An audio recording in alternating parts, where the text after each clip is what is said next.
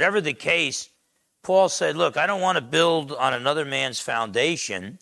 At the same time, Rome is so important. It's the capital of the Roman Empire. And I want to go preach the gospel in Spain. And so on my way to Spain, I'd love to stop off and get some fellowship with you, but I don't want to freak you out. So here's the gospel message that I've been preaching to all the other churches where I planted churches. And I'm telling you, this is at a time when, not everybody's using Paul's terminology. They're all preaching the same gospel message, but sometimes they define their terms differently. Just try to reconcile James chapter 2 with Romans chapter 4. Paul saying that Abraham was justified in Genesis 15 when he first believed. James says Abraham wasn't justified till Genesis chapter 22 when Abraham was willing to sacrifice his son Isaac, like 15 years later. Well, as you study the passages, you realize Paul defines justification as the moment you're declared righteous by God, the moment you're saved, the moment you first believe. James is defining it as when you're proven righteous to be righteous, when you're proven to be a godly man before others. And so Paul had good reason to write them this letter and to let them know, had I been there and planted the church, this is what I would have preached to you. Now, the reason why that benefits us greatly is because if you look at all his other letters, he just doesn't spell out exactly the steps he would take in preaching the gospel. Okay? He manages to talk about the gospel in passing, but he's dealing with issues each individual church has. So here, we get the opportunity. Well, if Paul was going to preach the gospel from the first step on, this is the way he would do it. And so through the book of Romans, he spends Romans chapters 1, 2, and 3 saying that man is condemned, condemnation, man is condemned. We're all sinners, we can't save ourselves. Then in the latter half of Romans 3, Romans 4, and Romans 5, he says, but we're justified, declared righteous by God, saved by God's grace alone, through faith alone, in Jesus alone. Then he deals with the sanctification process. Once we're saved, what's our relationship with the law? What's our relationship with sin? Okay, chapter 6 is sin, chapter 7 is the law. And then in sanctification, we're being set apart for God's holy purposes. Romans 8 is glorification, when God completes the work that he starts in us. So he goes through justification. We're declared righteous by God the moment we first believe. Then we enter into the process of sanctification, being progressively set apart for God's holy purposes. And then glorification, when God completes the work that he starts in us. Then he goes into Romans 9, 10, and 11. Well, what about Israel? If they're God's chosen nation, how come so many Jews are rejecting Christ? And then chapters 12 to the end of the book of Romans, he deals with practical application. So here he's starting with the fact that mankind is condemned. So we're going to take a look at this passage here. Now, our culture was founded on biblical principles, but it's now abandoned the true God of the Bible. We all know that. So we see abortion, euthanasia, abortion, killing babies before they're born, euthanasia, so-called mercy killing, violence. Look at our cities today. And, you defund the police, and then a former Marine protects people, but accidentally kills the guy he's trying to stop from hurting people on the subway in New York City. The guy had been arrested 42 times, including kidnapping a 7-year-old girl and beating up an elderly lady on the subway before. So the Marine knew what was going on. All the people said he's a hero, and now he's being charged with manslaughter. So we see the violence and the idolatry.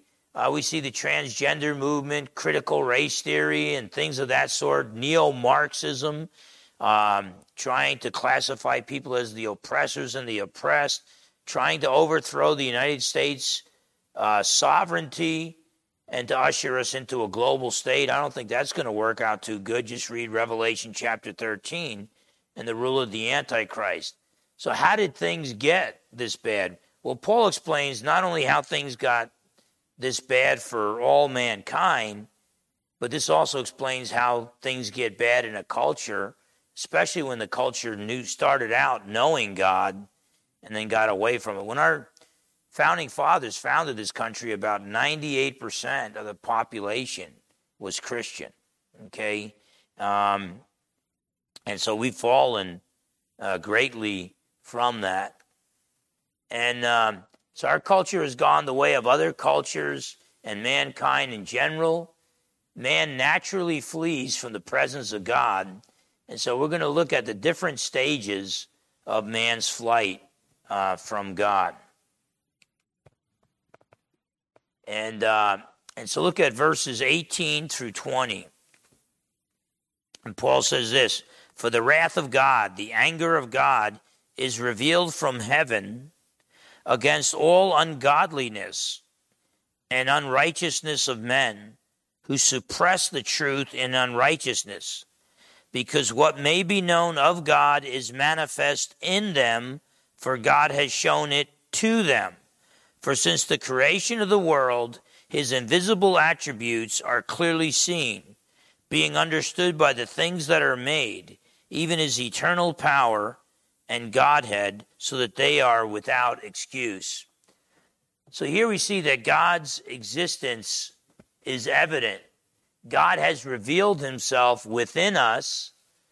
Calvin called this the sensus divinitatis, the sense of deity. So John Calvin would argue we not only have the five senses of touch, sight, hearing, and all, but we also have this sense of God deep within us.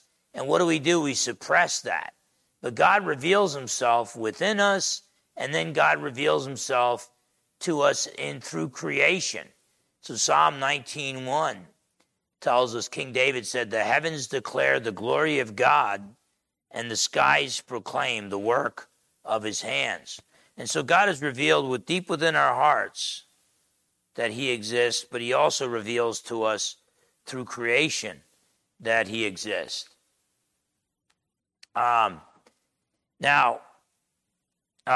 It says there that so they're without excuse. They suppress this truth because although they knew God, verse 21, they did not glorify him as God, nor were thankful, but became futile in their thoughts, and their foolish hearts were darkened. And so the issue there, the real issue is moral rebellion. It's not lack of evidence. Okay? Man suppresses the truth. You don't suppress a truth that deep down inside you already, you have to know something is true before you could suppress that truth. So it's not like the atheist doesn't know God. The atheist is not thankful. Anyone who rejects the existence of the true creator God is not thankful. They're not grateful. And so man is without excuse for rejecting God. We got to stop thinking of atheists. Atheists like to portray themselves as the kid who's growing up and he gets up age 7, 8, 9, 10, some 11 or 12, and he figures it out. He said, "Oh, no, I'm not into believing these fairy tales anymore. Santa Claus doesn't exist. It's mommy and daddy are buying me the gifts. And I've just intellectually matured, and I realize that." That's the way atheists would like to describe themselves. In reality, it's more like the kid who knows his Christmas gifts are coming from his parents, but he's not thankful. All he cares about are the gifts. He's never grateful to the gift giver, okay? And that's what the atheist is doing. The problem is not lack of evidence. The problem is lack of gratitude. So the real issue, not a lack of evidence, The real issue is that man sets his will against God, man's moral rebellion. Look at John chapter 3, Gospel of John chapter 3. We all know John 3:16 through 18. For God so loved the world that he gave his only begotten Son, that whoever believes in him should not perish but have everlasting life. And that God didn't send his Son into the world to condemn the world, but to save the world through him. He who believes is not condemned. He who does not believe is condemned already, because he has not believed in the name of the only begotten Son of God. But we rarely read the next three verses. Verses 19 to 21 of John 3. And this is the condemnation, that light has come into the world. That's the Lord Jesus. And men love darkness rather than light, because their deeds were evil. For everyone practicing evil hates the light and does not come to the light, lest his deeds should be exposed. But he who does the truth comes to the light, that his deeds may be clearly seen, that they have been done in God. And so in the end, what you have is that those who don't come to God, they don't want the light. They desire the darkness, okay? And again, it gets back. The issue is not lack of evidence for God. The issue is a lack of gratitude. And so there are people that don't want the light of Christ coming in, showing their sinfulness, showing their inadequacies. I can remember in the Marine Corps, I used to shine my boots, and they'd look so good in my room. And then I'd get outside to stand inspection in the sunlight, and I could glance down and see, I'm going to get nailed on this inspection, because I'd see all blemishes on my shoes. Because once I came out into the light, it exposed those blemishes. A lot of people don't want their sinfulness to be exposed, and they're not grateful, and they rebel against God. Aldous Huxley, one of the famous of the Huxleys, some of them were atheists, some of them were New Agers, but they definitely weren't Christians. But he said, we objected to the morality because it interfered with our sexual freedom. That's in his work, Ends and Means, on page 316. He talked about not knowing God, not knowing God's morality. We don't know because we don't want to know. At page 312 there. So you'll find these moments where some of the world's leading atheists, or at least leading anti-Christian thinkers, will admit, look, we don't believe in God because we don't want to believe in God. It's not that there isn't enough evidence. We just don't want this to be God's universe. We don't want to come off the throne. We want to be autonomous. We want to be our own kings. And so there's a moment of honesty there. The philosopher Thomas Nagel, a very, very honest atheist, he said, I want atheism to be true. It's that I hope there is no God. I don't want there to be a God. I don't want the universe to be like that. That's in his work, The Last Word, page 130. A lot of atheists get upset with the few atheists that are honest about it. But what this brilliant philosopher is saying, look, it's not that I've seen evidence that makes me reject God. I just don't want the universe to be like that. I don't want there to be a universe where I have to answer to God. I'm ungrateful, and so I don't want there to be a God, so I'm just going to decide that there's no God. Blaise Pascal understood that, the great French scientist and mathematician and inventor. He agreed with René Descartes that man is irrational. Humans are rational beings, but he disagreed in that René Descartes acted like man was rational, period. Blaise Pascal would say, no, man is rational, comma. There a lot of other things besides being rational. And Blaise Pascal would argue in his Pensées, his apologetics work, that very rarely does man make important decisions by reason alone. Almost always we make the most important decisions we make in life because of our will or our desires or our emotions, something other than reason, and then we sneak reason in the back door to argue for what we already believe on less than rational grounds. And that's the way we humans are. I mean, I could argue for hours that Kenny Stabler was the greatest quarterback who ever lived, yet the guy only won one Super Bowl. And there's a guy that I don't like, Tom Brady, who won 7 of them. Okay? And so it's kind of like, because I like the Raiders, I desire their greatest quarterback to be the greatest quarterback, and then I'll bring reason in the back door, okay?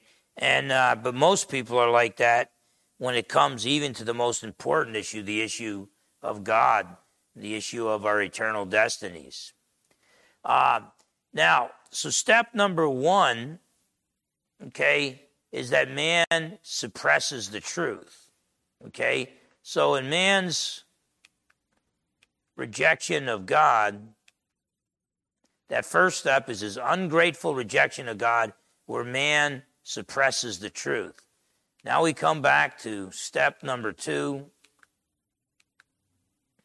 futile speculation. When you reject the truth, you've got to come up with an alternative view. So verses 21 and 22, after suppressing the truth, because although they knew God, they did not glorify him as God, nor were thankful, but became futile in their thoughts, and their foolish hearts were darkened. Professing to be wise, they became fools. So when you reject the truth, okay, when you reject the truth, you have to come up with an alternative theory. And you could profess to be wise, but you're going to make fools of yourselves. So now all of a sudden, if you want to be brilliant, just claim that we evolved from apes. Boy, does that make you sound brilliant, huh? We evolved from monkeys. And then this all happens by chance, by the way.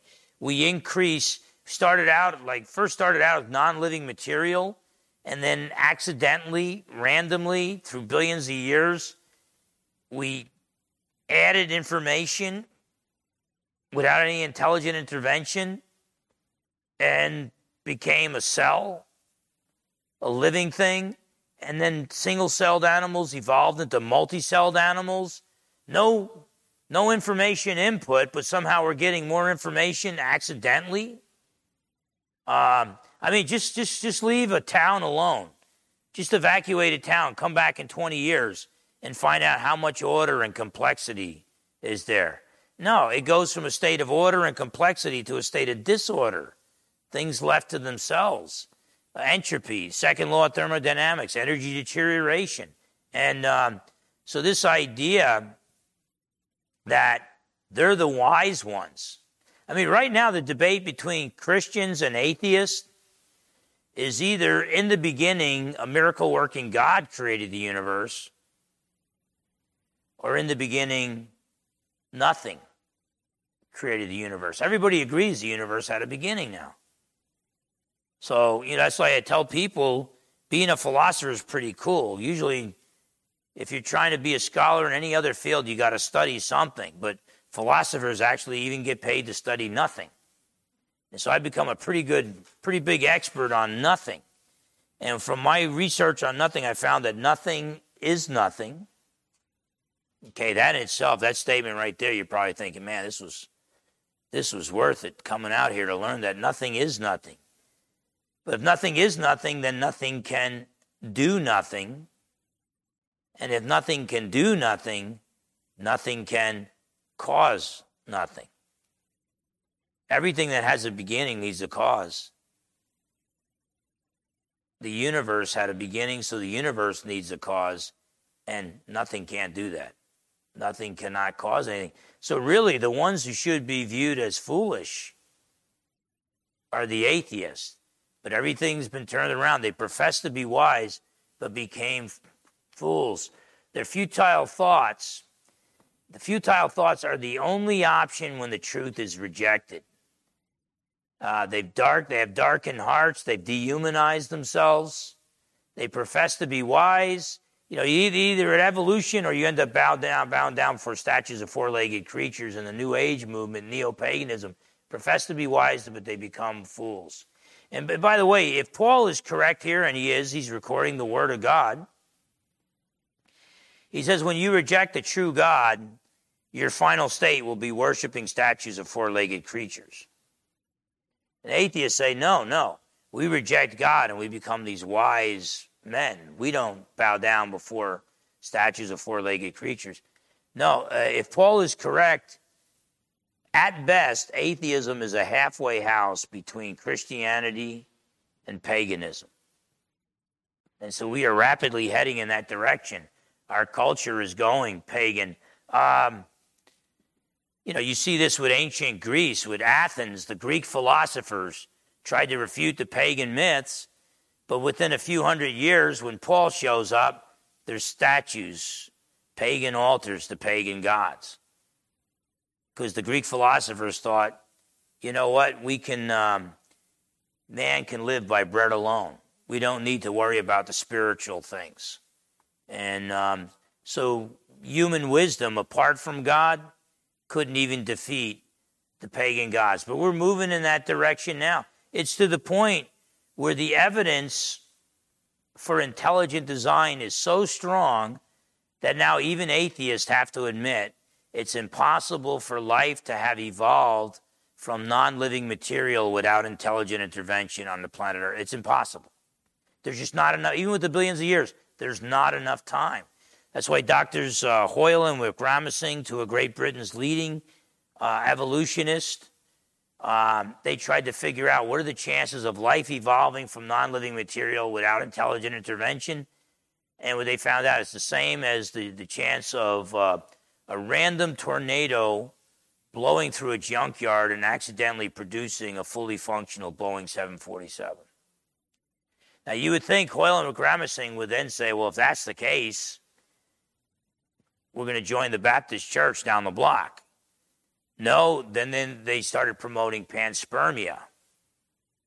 That if it couldn't happen on planet Earth, maybe it happened somewhere else in the universe, and then either accidentally or on purpose, primitive life forms were transported to the planet Earth, and then we evolved from that, okay? And so we're finding more and more atheists who are now talking about intelligent life on other planets and somehow primitive life being transported to the planet Earth. Basically what that is, you'll have to trust me on this one, that's just the early stages of the return of the ancient pagan gods, okay? The ancient pagans, they knew that there were entities from somewhere else entering this dimension and visiting planet Earth, but they called them the daimonios, the gods. Ancient Christians and ancient Jews said what the pagans call the gods are actually unclean spirits. They're actually demons. We got our word demons from that. But at best, atheism is just a halfway house between Christianity and paganism. And so we're seeing the return of pagan views. I'm telling you, I can't get into the details for lots of reasons, but the more I study about these globalists who want to rule the world, I don't know why anybody with billions of dollars like Bill Gates would be upset that Phil Fernandez eats hamburgers. And they claim that, cows passing gas are destroying the ozone layer. Let me say, cows have been passing gas for a long, long time. The world will do just fine with that going on. So there's a different agenda. There are powerful people, powerful demonic people on this planet right now that want to rule the world.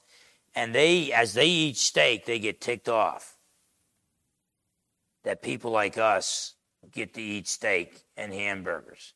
And they don't like, while they fly their private jets all over the world burning fuel, they're upset that we drive around in our little vehicles. But believe me, the more I look into these people and what their views are, and the transhumanism movement trying to bring about the next stage in the evolution of mankind, they call it Homo Deus, trying to bring about the man God, trying to exterminate large portions of the world's population. The more I look into it, the more demonic it shows itself to be. And but whatever the case, they can profess to be wise, but they become fools.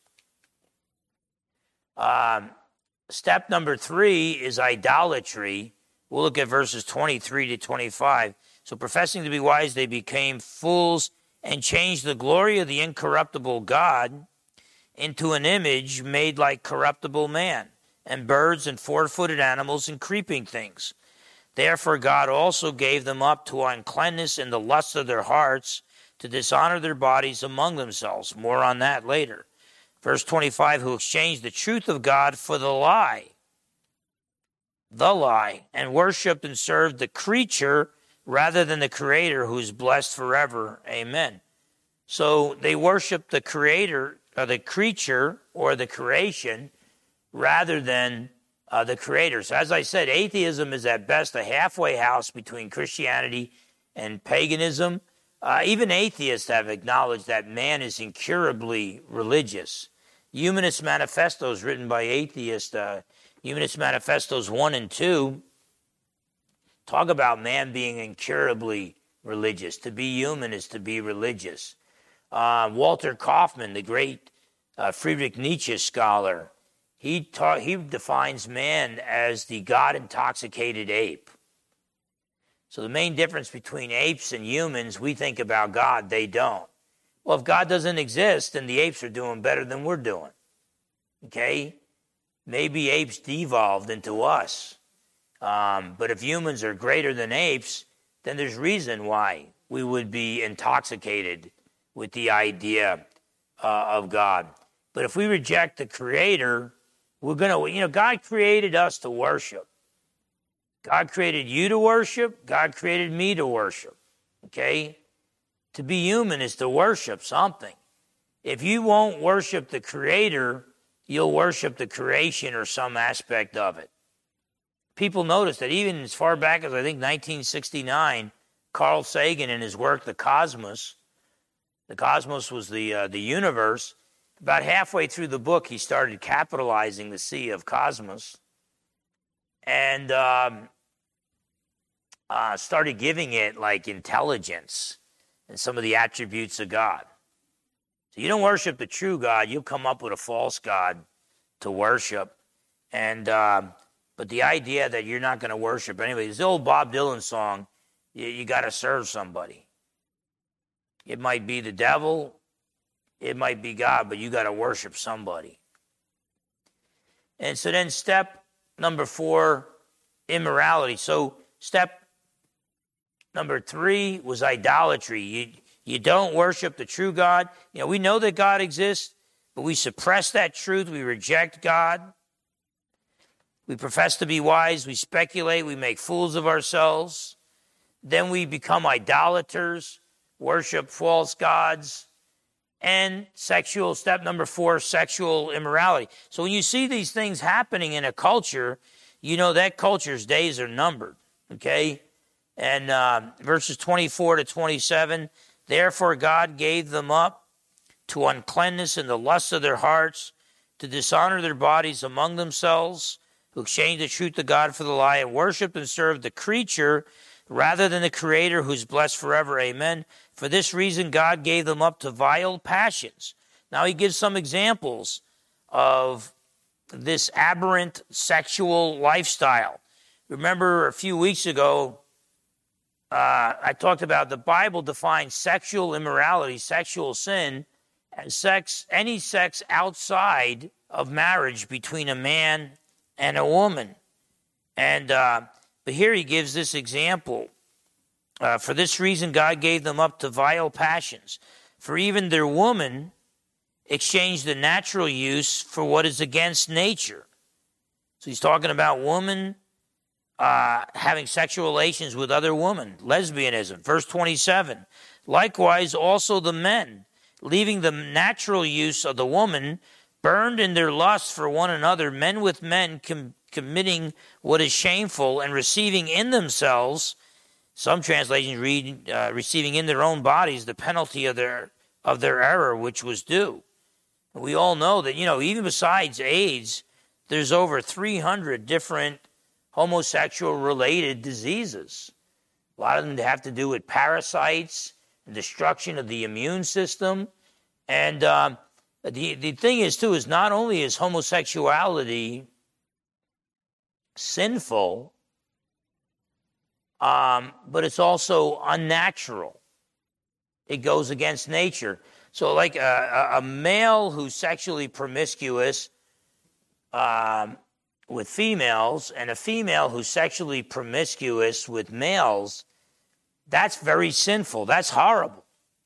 But it's not unnatural. They're still using their bodies in a natural way, in a way that God designed it. But with homosexuality, it's not only sinful, but it's also unnatural. Okay? And you're not going to hear people talking about that on the media today.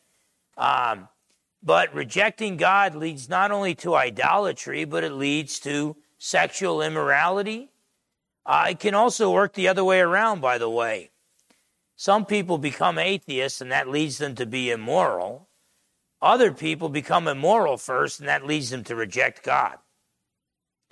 I remember having a conversation with a guy who went off to college, and I don't even remember who the guy was. I think it was one of my former students, because I remember the question I asked him. But the guy was talking about how he's so smart now after his first year of college, no longer believes that God exists, and this and that, and blah, blah, blah, and all this other stuff. And I decided, I'm going to call his bluff. This guy was never into intellectual things. I don't even think it was some intellectual search. Something else is going on. And so he's just talking about, I've come to realize there's no God and this and that and blah, blah, blah. And all this. And so I said, what did I tell him? I asked him, who are you sleeping with? And all of a sudden he got white as a ghost. And he said, my mom told you? And it's like, wait a minute here. We have people, you're going to have some kids who are going to go to college and they're going to hear some philosophical argumentation. They're not going to be able to answer the objections. They become atheists and then they become immoral. But you're also going to have, it's probably even more likely, they become immoral first. And if you're living a life of immorality, okay, you're going to want to be able to sleep at night. And if you're going to want to be able to sleep at night, you're going to want to train yourself to believe, program yourself to believe that there is no God. And but whatever the case, Paul says in the downward slide of a nation or a people, mankind in general, but we see it in America today, even though God revealed himself, you reject God. Then you profess to be wise, but you become fools. You enter into idolatry, worship false gods. Sexual immorality, the example Paul uses here, is the unnatural behavior of homosexuality, okay? And so homosexuality is a pagan lifestyle. It is not non-religious. The idea that this person over here, well, they're homosexuals. Yeah, I wonder what their religion is. Well, they can call themselves a Christian if they want, but they're lying. They can call themselves any different religion. The fact of the matter is, it's a pagan lifestyle. Paganism, each worldview comes with its own morality or lack thereof. And we have people in the American church, they call themselves Christians, but their lifestyles are not Christian. Their lifestyles are actually pagan. And so immorality.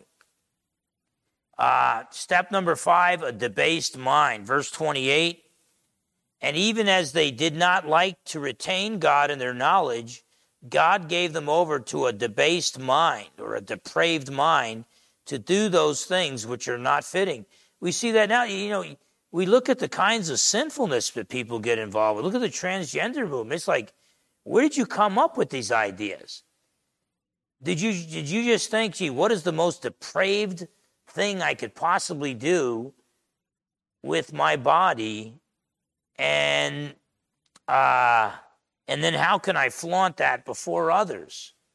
But a reprobate, depraved mind, that's men whose moral sense is perverted or twisted, it's the being incapable of thinking straight in reference to moral issues. We just described our entire culture, okay? This didn't happen in a vacuum, okay? What's going on in the 2020s can be explained by what went on in the 1960s with the whole counterculture revolution and turning against traditional belief in God and traditional morality, okay? And now it's led it to the point where we have large portions of our population who can no longer think properly. And Washington State, if a parent has a child and the young child, if it's a boy and they want to become a girl and they want to receive some kind of hormone treatment or have some kind of surgery, if the parents go against them, the state will side now with the child. And what kind of insanity is this? I mean, here, a 13-year-old does not have the ability to consent to having sex. Yet they can consent to changing their gender, having their sexual organs removed. I agree with, Tucker Carlson. I think he's an Episcopalian. I'm not sure, but I hope he's a true believer, but I don't know. But he just basically called it child mutilation. And the parents cannot even prevent their children from being mutilated if their children want to be mutilated. By the way, this idea that it used to be like less than 1% of Americans were homosexual, but now we've made it real popular. And so this whole transgender thing is just,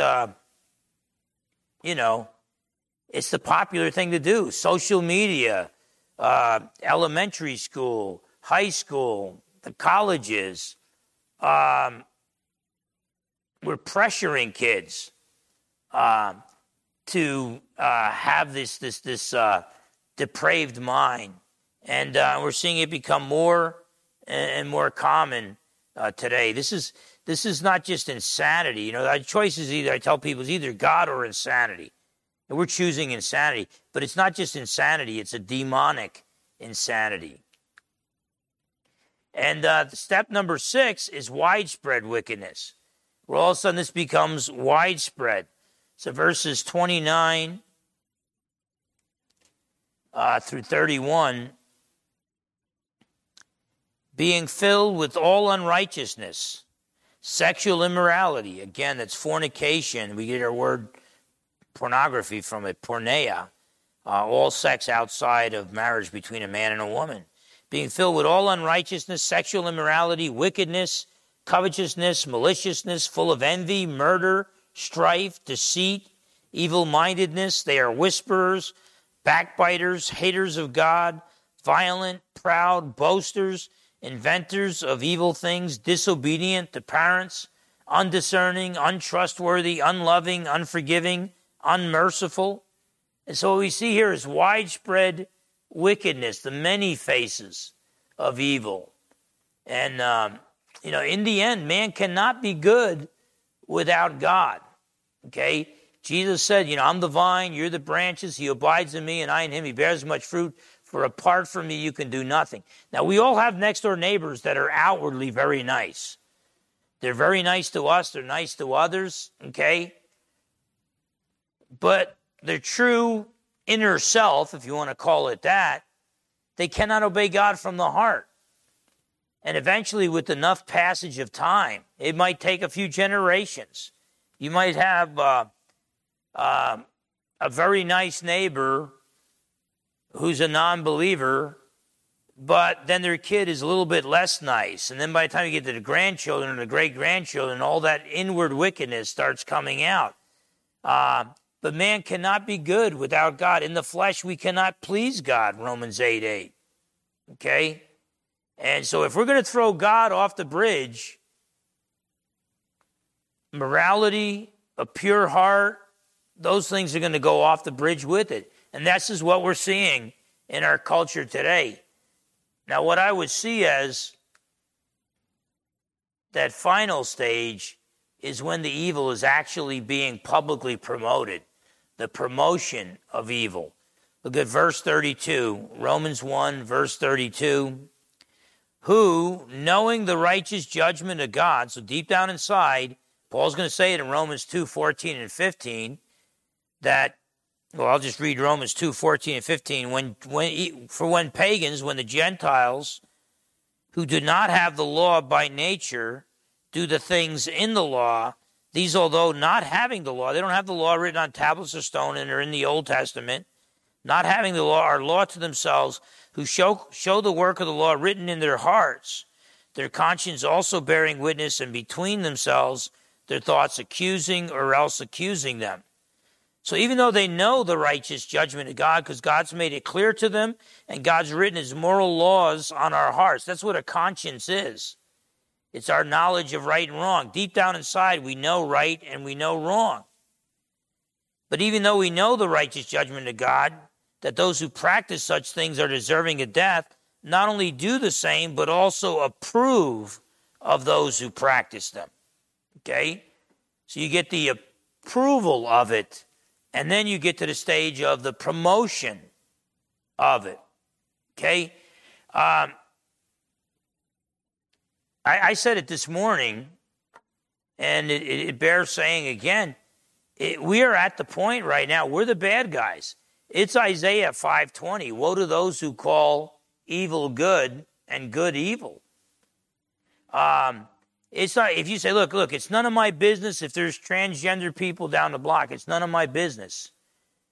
Or if there's homosexuals down the block, what they do in their bedroom, that's none of my business, okay? But I'm just talking about me and my family and my church. That's not good enough, okay? You have to actively promote this stuff or you're a bad guy right now. And that's the stage we went. Once you get to the stage where the promotion of evil, then Christianity, because we promote that which is good and we condemn evil, we become the bad guys. And so this is that final stage, that collapse of a civilization. This promotion of evil is it's called political correctness. Okay? Where if you're opposed to abortion, you're politically incorrect. You're against women's rights. It's the new tolerance. Traditional tolerance used to be freedom of religion and freedom of speech. The new tolerance says, no, all beliefs are equally true and all behavior is equally wholesome.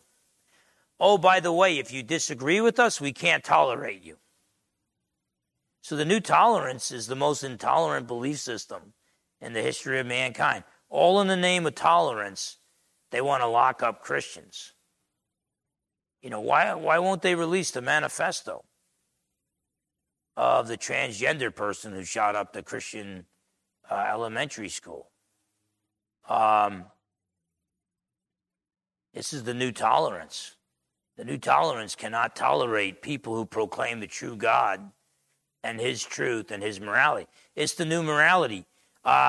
America was built upon, we never perfectly obeyed it, but we were built upon God's moral laws. Then we entered a stage of moral relativism where it was like no moral laws. Each person does what is right or wrong for himself. It's none of my business, blah, blah, blah. Those days are gone. When those days were around, if you told your neighbor you're a Christian, they would say, I'm really glad that if that's good and true for you, I'm really glad that you're happy, but it's not good and true for me. those were the days of no moral absolutes. Okay, we went from God's moral absolutes to no moral absolutes. Those days are gone now. Now it's the new absolutes.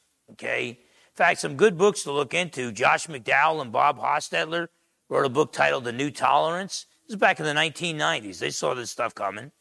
And then back in the 1990s, William Watkins wrote a book called The New Morality, where he gives you 10 traditional moral commands from scriptures and how they've been replaced. Like we redefine what a family is. We redefine what marriage is, okay? And so it's Isaiah 5:20, woe to those who call evil good and good evil. Here's a book you might want to pick up someday. It's a good book, so it's probably out of print by now. But The Making of an Atheist, How Immorality Leads to Unbelief, by James S. Spiegel. He's a philosophy professor. The Making of an Atheist, How Immorality Leads to Unbelief.